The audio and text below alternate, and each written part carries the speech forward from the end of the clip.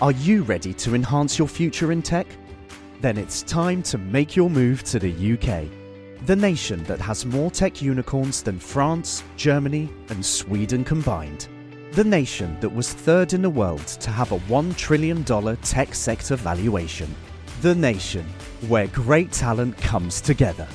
Visit gov.uk/great talent to see how you can work, live, and move to the UK. Ryan Reynolds here from Mint Mobile.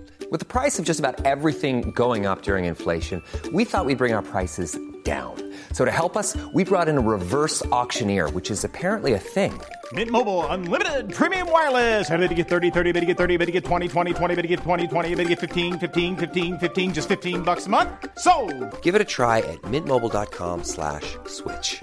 $45 up front for 3 months plus taxes and fees. Promo rate for new customers for limited time. Unlimited more than 40 gigabytes per month. Slows full terms at mintmobile.com. In any given mental disorder, there are biological factors at play, there are social factors at play, and there are psychological factors at play.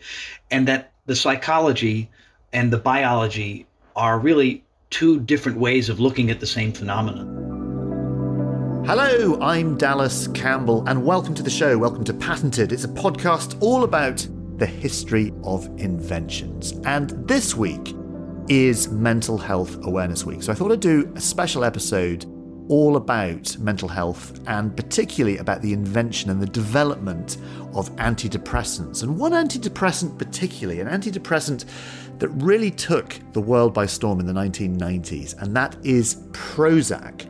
And it's a story that speaks to a much greater shift in psychiatry and attitudes generally towards mental health since the invention of the very first antidepressants way back in the 1950s. I'm going to look at how depression and mental health were treated before drugs, the types of antidepressants that have come along since the 1950s, and why Prozac particularly was so revolutionary and popular, and what the future might hold. In this episode, I'm going to be talking to Mark Ruffalo. He is a psychotherapist who runs a private practice in Tampa, in Florida, and he teaches widely about the history and the culture of psychiatry. Enjoy the show.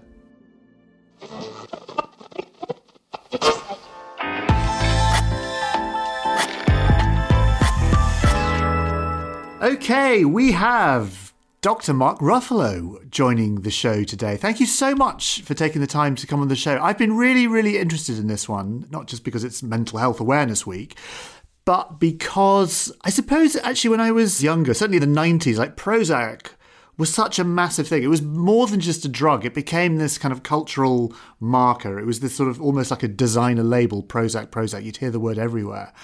And I'm fascinated to hear a little bit more about why it was so important. But first of all, before we start, just tell us a little bit about what you do and who you are and why you're here. Sure. Well, first off, thanks, Dallas, for having me on. I've been looking forward to this.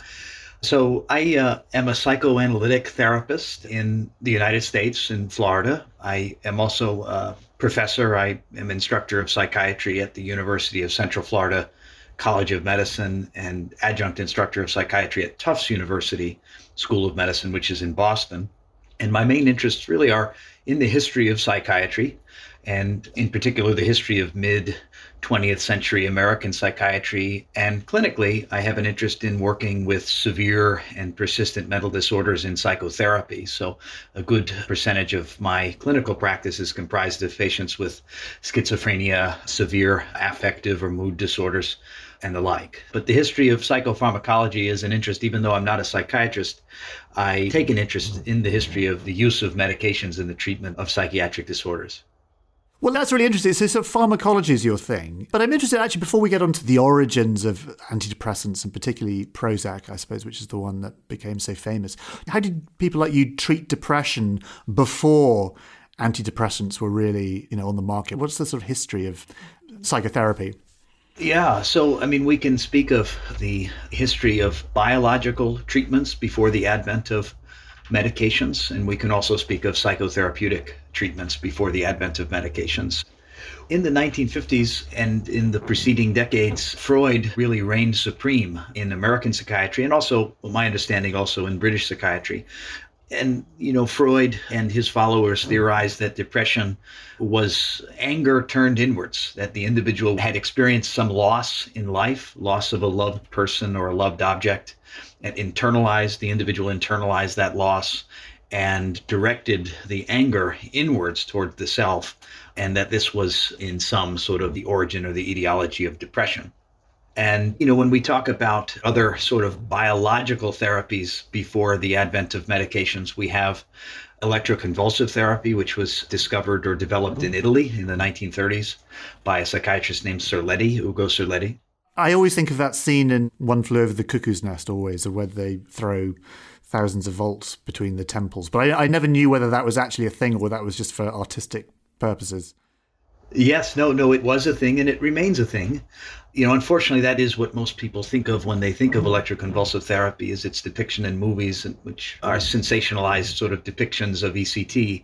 ECT is still around. It's still performed here in the US as well as around the world, and it remains the single most effective treatment for refractory depression that doesn't respond to any other therapies or any other forms of treatment. Unfortunately, some of the depictions in the media are unfortunate and really dismissive of the real effects that it can have in a positive way on individuals and their lives.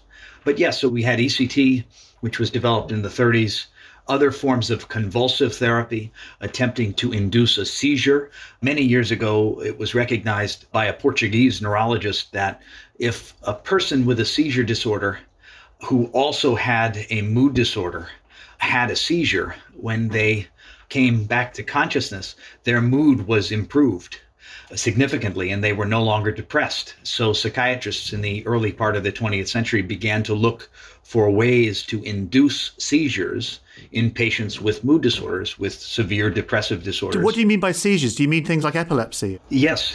So a seizure event, and that's what electroconvulsive therapy does, is it actually induces a seizure, a controlled seizure, and over a period of usually 8 or 10 or 12 treatments, the depression resolves.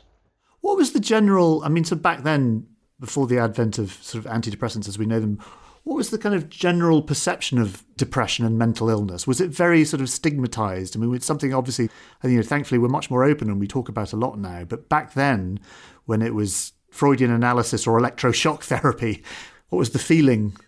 Yeah, so certainly things are much less stigmatized today than they were 100 years ago. And it really depends on the doctor who was treating the patient. We had, for many, many decades, a real split between those who took a more psychological approach to depression and those who took a more hardlined biological approach to depressive illness. And so, and I'll get into this when we speak about the development of the antidepressant drugs and how there was really a split in American psychiatry between those who were Freudian-minded, the psychoanalysts, and those who took a more biological approach. So it was mixed. I think the approach to depression throughout history has been one that has vacillated between sort of moral judgments, religious explanations, biomedical explanations, and psychological explanations. And what is the reason? I suppose if you break your leg, you can see you've got a broken leg. But something like depression, certainly in my experience, it's such an amorphous term and it can mean so many different things, from things like schizophrenia to mood swings to PTSD to all kinds of things. Is it still quite a hard term to pin down? It is. I think you're hitting on an important point here. I think depression historically used to mean something very different from what it means today. The classic term in psychiatry for patients with what we now call severe or chronic depressions was melancholia, and melancholia was a diagnostic concept.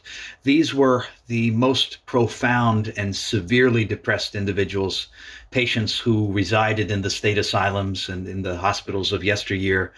And really, I think the widespread adoption of antidepressant therapies, as well as the rise in psychoanalytic therapies, really caused a watering down of the concept of depression to now where, we consider individuals with mild depressions and mild to moderate depressions as having the same illness as someone who used to be termed melancholic or having melancholia. So we have a diagnostic system in the DSM that really combines very mild, transient and perhaps exogenous, meaning being caused by some external factor in the patient's life, combining this type of depression and calling it the same thing as melancholia, which I think is a real problem, actually. I advocate for the re-inclusion of melancholia as a diagnostic concept. I think it would help clarify things and really differentiate those with severe, profound depressions from those with milder sort of depressions that seem more related to life circumstance.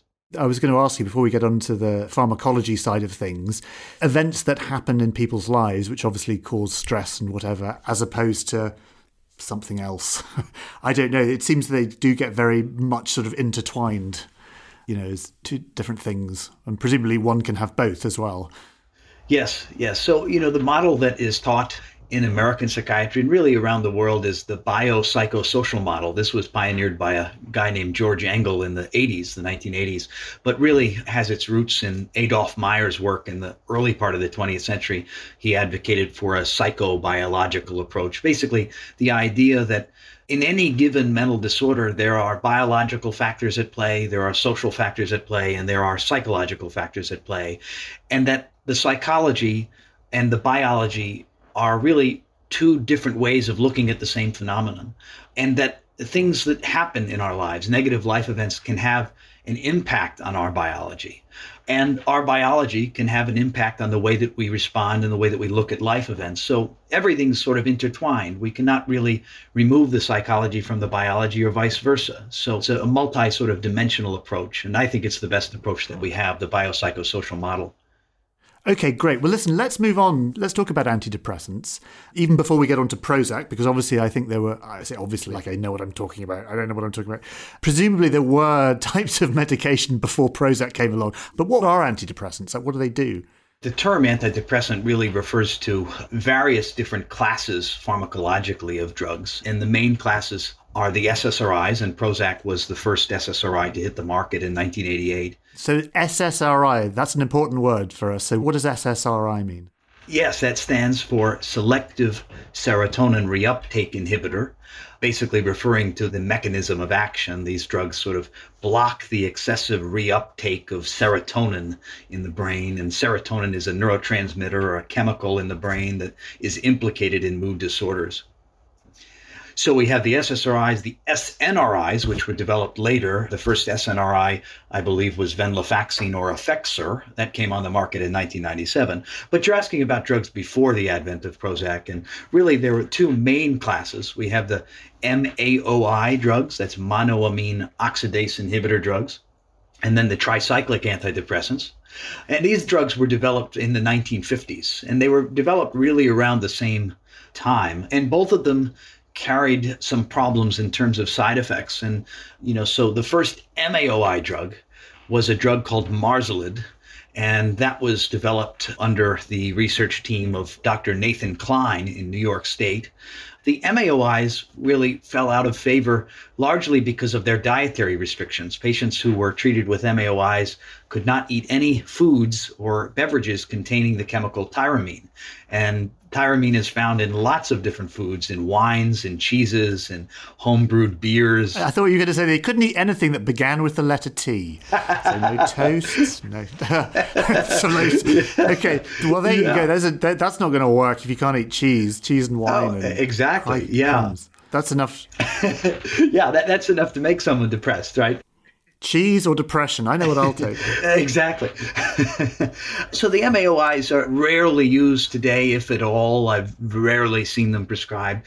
But the tricyclic drugs, which were developed in the 50s, are still used. And the first drug of this kind was a drug called imipramine. Imipramine was developed by a psychiatrist in Switzerland, Roland Kuhn, and the story is actually a fascinating one. So the pharmaceutical company that Kuhn was working for was a company called Geigy, and they were looking for a drug to compete with Thorazine or chlorpromazine, which had recently been developed for schizophrenia and was making lots of money for the pharmaceutical company. So Geigy was looking for a drug to compete on the market with Thorazine. Kuhn really never had much of an interest in psychotic disorders. He was always more interested in mood disorders. So he had this compound that he found was really ineffective for psychosis or schizophrenia, but he began to use it behind the pharmaceutical company's back and use it with patients with depression. and sure enough found that it was an effective antidepressant agent. And the pharmaceutical company was not happy about the research. So long story short, Geigy eventually releases imipramine reluctantly. They're more interested in finding something to compete with Thorazine. And sure enough, Dr. Kuhn had found a drug that became really the gold standard in the treatment of depression for 30 or 40 years, a massive bestseller. Imipramine was really the gold standard in depression treatment before the advent of the SSRIs, was used up until the 80s as a comparison drug, in research studies. I'm always amazed about how doctors discover drugs, because I have no idea how it works. I just sort of imagine them sort of pottering around in the laboratory and just like pouring, let's try that and see what happens. So these MAIOs, if that's right, MAIOs and tricyclics, am I pronouncing them right? Yes. Are they just ways of producing more serotonin in the brain? Is that the sort of the biochemistry that's happening? Well, so certainly serotonin is implicated. These older drugs had slightly different types of mechanisms of action versus the SSRIs, but they work on the monoamine neurotransmitters. And this really led to the development of the later drugs like the SSRIs and the SNRIs, which honed in on certain neurotransmitters more specifically. But to your point, though, many of the major discoveries in the history of psychiatry have been serendipitous. They've been accidental. You look at the history of lithium, which is one of my favorite drugs to talk about. It was just discovered serendipitously. This doctor in Australia thought that bipolar illness had something to do with uric acid and tried to find a compound to neutralize the uric acid. He picked lithium off the periodic table of the elements. Bipolar has nothing to do with uric acid, but lithium has stuck around for 70 years as the gold standard in the treatment of manic depression. So, yeah. I can imagine him with a kind of periodic table stuck in his wall and just sort of throwing a dart in it, seeing where it lands. Yeah. So, lithium, that's the other famous one. I always think of the Nirvana song, Lithium. So where does lithium fit into this? Yeah, lithium has a fascinating history. Lithium is not an antidepressant per se. It's more of a mood stabilizing, quote unquote, mood stabilizing drug. It's used for manic depressive illness or bipolar disorder. But lithium is also effective in the treatment of depression as both an adjunctive agent, meaning a drug that you use in combination with an antidepressant, or as monotherapy, meaning the only drug. So lithium has uses beyond bipolar illness and can be effective in major depressive disorder as well. But the history of lithium is fascinating. I know we're here to talk about Prozac, but it took 22 years for lithium to become FDA approved in the United States because no pharmaceutical company wanted to touch it. You could never patent it. It's a naturally occurring element, a salt. So no one wanted to develop lithium, and a lithium underground developed here in the US with psychiatrists prescribing it without FDA approval. And still to this day, 70 years later, here in 2022, lithium remains the single most effective agent what we have in psychiatry, the single most effective drug there is. And it's not prescribed simply because drug companies aren't making profits out of it. So why can't we just take lithium? Well, some psychiatrists actually advocate for adding lithium to the drinking water. There's been interesting epidemiological research about lithium in the water supply and how in places where there's higher trace amounts of lithium, you see lower rates of suicide, lower rates of psychiatric hospitalization and the like. Lithium also carries some side effects as well that make it unappealing to some prescribers, but yes, has a fascinating history.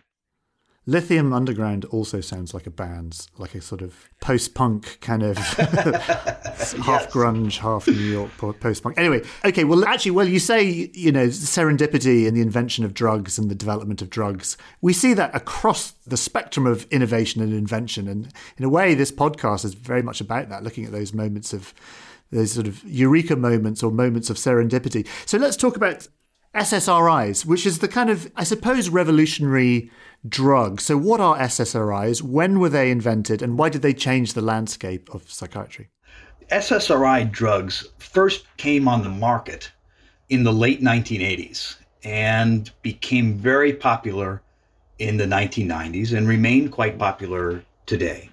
They are drugs that target serotonin, although they also work on other neurotransmitters, but target this neurotransmitter or chemical called serotonin, which is implicated in mood disorders. Since the 1960s, we've believed that serotonin and related neurotransmitters have something to do with human mood. And SSRIs work by essentially allowing more serotonin to be present in the synapse between two nerve cells in the brain.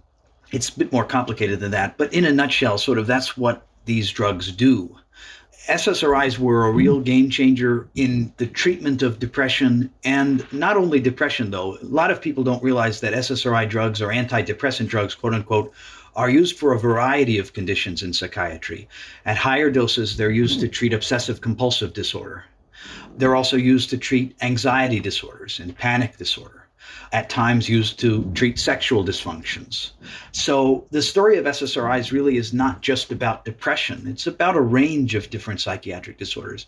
But what's really of interest to me is the shift culturally and the shift at a broader sort of social level, and then also the consequent beliefs about the nature of mental disorder that followed the advent and the discovery of the SSRIs. Because up until the discovery of the SSRIs, although you had certainly biological psychiatrists, for the most part, the real shift toward a biological psychiatry developed in the aftermath of the development of the SSRI drugs in the 90s. In the 90s, here in the US, we had what was called the decade of the brain.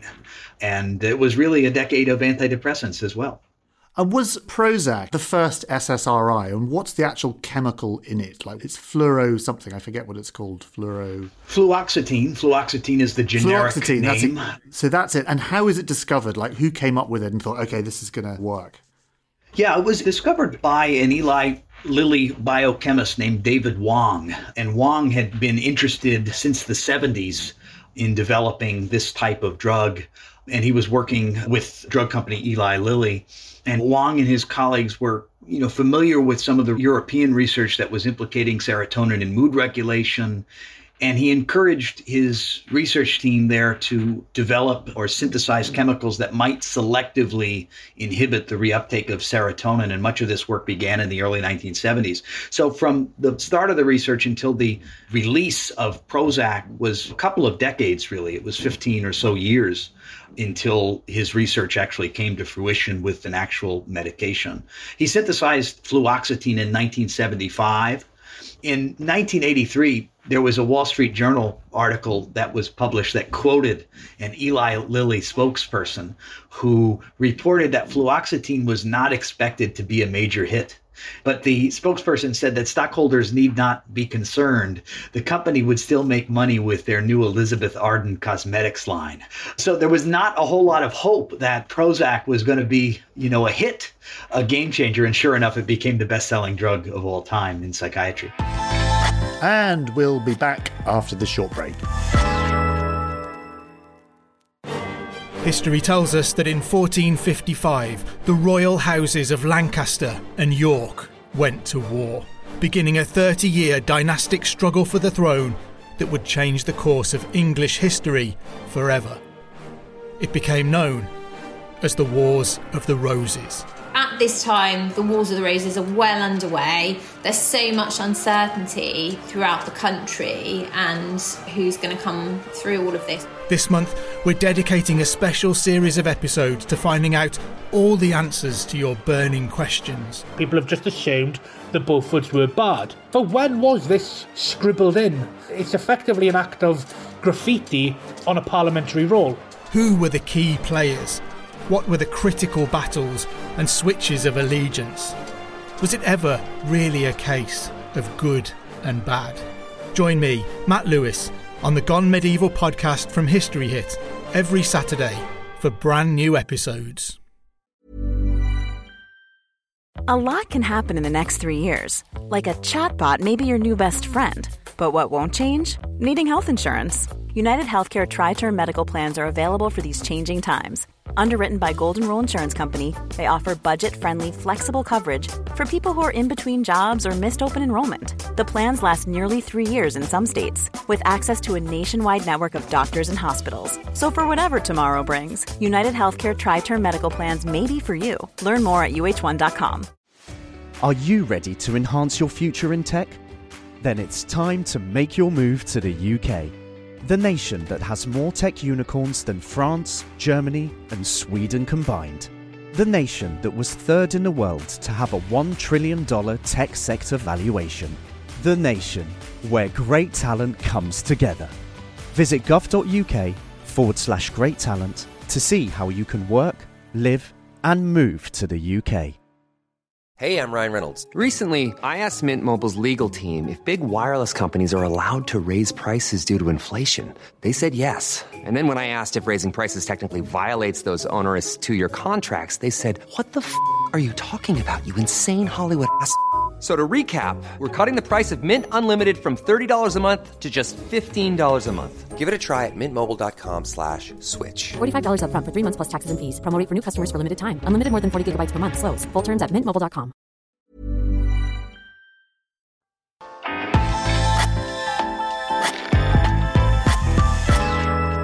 Yeah, tell us the name Prozac. Prozac became such a massive thing. Presumably as a branding exercise. Yes. It was phenomenal. Oh, yes, absolutely. You know, one of the things that really has fascinated me is how drug companies actually name their drugs. You know, and I used to get surveys from pharmaceutical companies about what should we call our new drug. You know, there's other drugs similar. You know, Prozac has that very positive sort of sounding name. Yeah, exactly. It's going to kind of get up and go kind of vibe to it. Yes. Effexor, effective, right? Effexor is going to be effective. Yeah. Wellbutrin, another antidepressant, feeling well, right? Yes. And there's other examples of this. When I grow up, I want to be a drug namer. Yeah, not a bad gig. But yeah, the naming of drugs has always fascinated me. Okay, so tell us, so Prozac goes on the market. Correct me if I'm wrong, but the sort of benefit of Prozac is it had the effects of the other earlier drugs, but also didn't have quite the same bad side effects. So suddenly you had something that was very, very safe and obviously kind of worked. But suddenly everyone was talking about it. How did it change the landscape in treating mental health disorders? Yeah, it's a great question. The SSRIs are generally speaking well-tolerated drugs that do have side effects and they do have withdrawal effects. But these side effects and withdrawal effects are generally speaking considered mild.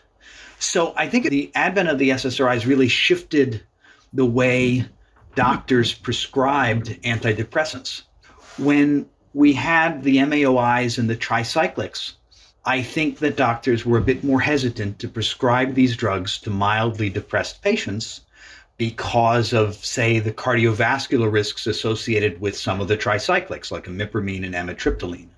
With the SSRIs, which were considered to be safer drugs, carrying similar or greater efficacy, I think doctors became a little bit more liberal with their prescription of antidepressants. And patients who used to be referred for psychotherapy, for talk therapy or counseling, were now being prescribed antidepressants for milder forms of depressive illness. And I think that had something to do with the popularity of these drugs. You know, the vast majority of prescriptions for antidepressants, by the way, here in the US, and it may be similar in the UK, the vast majority of prescriptions are written by primary care doctors or family doctors, not by psychiatrists. And very often primary care docs don't have a whole lot of time to spend with their patients. They're crunched for time. They may have very brief evaluations, and they may not be very skilled or experienced in the evaluation of mood disorders. And they will turn to the prescription pad pretty quickly. And I think that fueled what a lot of people see as the overprescription of antidepressants in the 90s, which probably carries through to today. Yeah, I mean, it does seem that it was seen as the kind of the happy pill. You know, you would take Prozac and you'd be happy. And even if you weren't unwell, it was a way of making you even better and more productive and more sociable and all these sorts of things. Yes, there was a book that was published by a psychiatrist named Peter Kramer, who was at Brown University in Rhode Island here in the States. It was titled Listening to Prozac. And one of the sort of questions he asks in the book is, if a patient comes in and they're not depressed, but they want personality change, they want to be able to climb the corporate ladder, they want to be able to be more outgoing. If they're shy, for instance, they want to be more outgoing. And we know that a drug like Prozac might help them do that. One, is it ethical to prescribe the drug to a patient like that who's seeking something other than treatment for depression? So it's not about getting well, it's about getting better. Yes, exactly. And then two, you know, should we do that? Is it ethical? And then should we? And he termed this sort of cosmetic psychopharmacology, you know, the use of psychopharmacological drugs for cosmetic benefit. Yes. It's a really interesting idea. And I've heard Peter Kramer talk about that idea of actually, this is more than just getting people well. This is in a way, in the same way that cosmetic surgery will change you, even though you're not ill or anything. It's just because you want to change the way you look. This does a similar thing. It's a really interesting. I'd never really thought about it like that. Cosmetic psycho. What was it? Cosmetic psychopharmacology. Crikey. There yes. You go. Yes. Wow. Yes. And his book was a bestseller. It's a good read. And it seemed that everybody was taking Prozac and sort of talking about it as well. It wasn't anything that you hid away. It seemed to be a bit of a badge of honour that you were taking Prozac. It had a kind of chic about it. It was like a designer label in a way. Yeah. Alan Francis, who's an American psychiatrist, he talks about how in the 90s, at cocktail parties, before the advent of Prozac, you would be talking about, your psychoanalytic session and what your analyst said to you. And then in the 90s, it became, what drug you're taking and the like. So, okay, so that's the sort of cultural shift with Prozac. From your point of view as a doctor, did it have benefits? Is it the wonder drug that everyone thought it was in the late 80s and 90s? It's a really great question. I think my answer is going to be mixed here. I think in some respects, antidepressants of this kind, the SSRIs, have helped a great number of people. At the same time, I think that the drugs have caused a cultural shift in the way that we conceptualize mental disorder that may be unhelpful and may have a negative effect. So there's been a lot of talk in recent years, the past decade or so, about antidepressants and the placebo effect. Are they really any better than a sugar pill?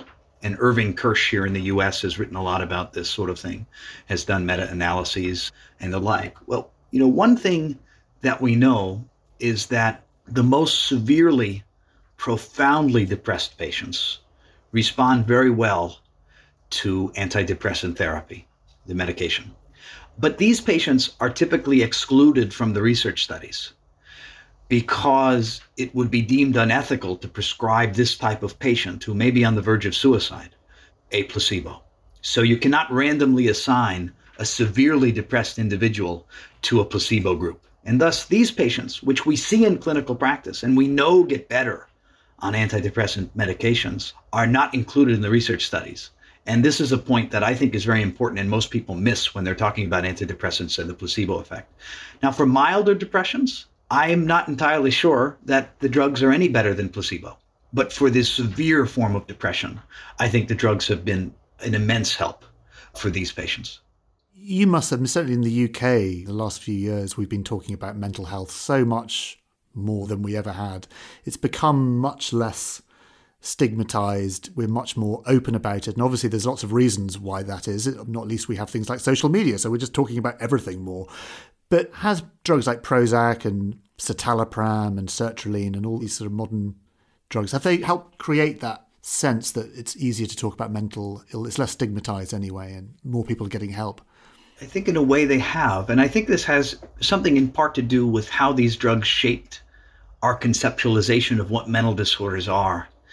In the aftermath of the development of the SSRIs, you have this real sense that mental disorders are brain diseases, that they are really no different than diabetes or cancer or any other physical type of problem. And I don't necessarily see mental disorders in this way. I think the brain is certainly implicated. And I'd like to share a quote with you that I think is really powerful. And it's a quote from a paper by Schildkraut and Keaty, very early researchers on antidepressant drugs in the 1960s. And that really sort of gets to this idea that maybe mental disorders are not brain diseases in the same way that Parkinson's disease is a brain disease. And they're writing here in 1967, it should be emphasized that the demonstration of a neurotransmitter abnormality would not necessarily imply a genetic or constitutional rather than an environmental or psychological etiology of depression. It is equally conceivable that early experiences of the infant or child may cause enduring biochemical changes, and that these may predispose some individuals to depressions in adulthood. In any comprehensive formulation of the physiology of affective state or mood state will have to include many other concomitant biochemical, physiological, and psychological factors. I think this was a word of warning from Schildkraut and Keaty that, we cannot just assume that because these drugs work, that these problems or these disorders are just biological problems, that these are complex biopsychosocial problems. And we could be looking at a problem that runs in the opposite direction. There's something that has happened in the life of the person that has set their biology up to predispose them to depression. I see. That's really interesting. So things like SSRIs, they are not some silver bullet. They are not some magic fix-all for all kinds of depression. But certainly they may be part of a solution to fix a much more complex and nuanced set of issues that people face. Yes. My take is that virtually anyone on an SSRI for depression should also be in psychotherapy. But what you saw is, sort of people dropping out of therapy in the 90s and in the early 2000s in favor of just taking the medication. You certainly can't. I'm not blaming the patients here. I think the individuals are just sort of taking in what's going on in the broader environment. Crikey, I mean, getting an appointment with a therapist, certainly in the UK, is very, very difficult. And I think particularly after pandemic, we have had a massive rise in mental health issues and people seeking help for it. And it's been such a huge thing. And I'm sure it's very similar in the US as well. As you say, that quotation sums it up very nicely. It's not just biology, it's a whole host of different factors. Where are we going to go with treatment for depression and mental illnesses now? I mean, I've heard people experimenting with psychoactive drugs like LSD, as bringing those back as a form of therapy, all kinds of different things. Does Prozac still exist? Because we never really had Prozac in the UK, or it was certainly branded under another label, I think. Maybe we did, but it certainly wasn't a popular drug as far as I know. And I think it's been rebranded in America as well now. So where do we go from here? Yeah, well, so Prozac is now, the generic name is used because it's off patent. So most people call it fluoxetine here, and that may be the case in the UK as well. So I think there's been a sense within the pharmaceutical industry that sort of the pipeline has dried up on new developments in psychiatric medications. There have not been any major discoveries of more conventional sort of psychiatric drugs in quite a few decades. Really, I think the last major breakthrough was the SNRI drugs in the late 90s. And that's more than, it's 25 years ago. So, I think there's a lot of excitement around the use of ketamine in the treatment of depression and the investigation of psychedelic drugs. Here in the US at Johns Hopkins University, there is a whole research institute devoted to the study of psychedelics. It's not an area of particular specialization or expertise for me, but I have a feeling that within the next decade or so, we're going to see a shift in that direction, and that these drugs are going to be more commonly prescribed for depressive conditions. Maybe there'll be another one of these kind of serendipitous moments like we see all the time. I mean, I believe Viagra, which is obviously the kind of trendy, not Prozac drug, but again, that was a serendipitous thing, I think. Wasn't it meant for some sort of heart condition or something? And then it turned out to have other side effects, which are massively beneficial. I think it was. Someone made a lot of money out of that. Yeah. It's very similar to a drug that I take for my male pattern baldness, finasteride. But finasteride was originally a drug that was developed for, I believe, a urological problem. And they realized that when the patients started taking this drug, they started growing their hair back. And then it became marketed for male pattern baldness. So lots of serendipity. Absolutely fascinating to talk to you. It's been really a real pleasure, Mark, to have you on and sort of clearing up some of these stories and some of these ideas. And I just want to say a huge thank you for stopping by the podcast. And what are you up to at the moment? Do you do a lot of public outreach stuff talking about this beyond being a clinician? Yeah, I write a bit. I have a blog on the history of psychiatry for the website Psychology Today. It's called From Freud to Fluoxetine. Right, yeah, there you go, which I've read. It was excellent. Yes, thank you. I also publish in Psychiatric Times, which is a U.S. publication that's available online. Most of my writing nowadays, I guess it's two-pronged. One is the psychotherapy of schizophrenia and psychotic illness, which is really my core clinical interest. And I also like history and trying to respond to some of the criticisms of psychiatry. Now, there's a lot to be critical of when it comes to psychiatry, but I think some of the criticism is quite unfair. And psychiatry as a whole does a lot of good for people. At points in time, it has a bit of a dark history, but on the whole, I think psychiatry does a great deal of good. I agree. Mark, thank you very much for joining me. Thank you so much, Dallas. Appreciate it. Thank you. So that is it. I hope you enjoyed that episode. Absolutely fascinating stuff. And if you did enjoy it, I should point out that last week's episode was all about the invention of a completely different kind of drug, but connected, I suppose. It was all about LSD, the uses of LSD, the development and the invention of LSD. Really, really interesting episode.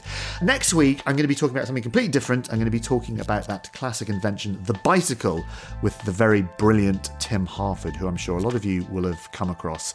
So look out for that. that. By the way, if you've got an invention or a story of an invention that you're interested in or want me to delve a bit deeper in, or that you know and that you think is really interesting, get in touch with me and I will put it onto the list. Don't forget to subscribe and like, and I will see you soon.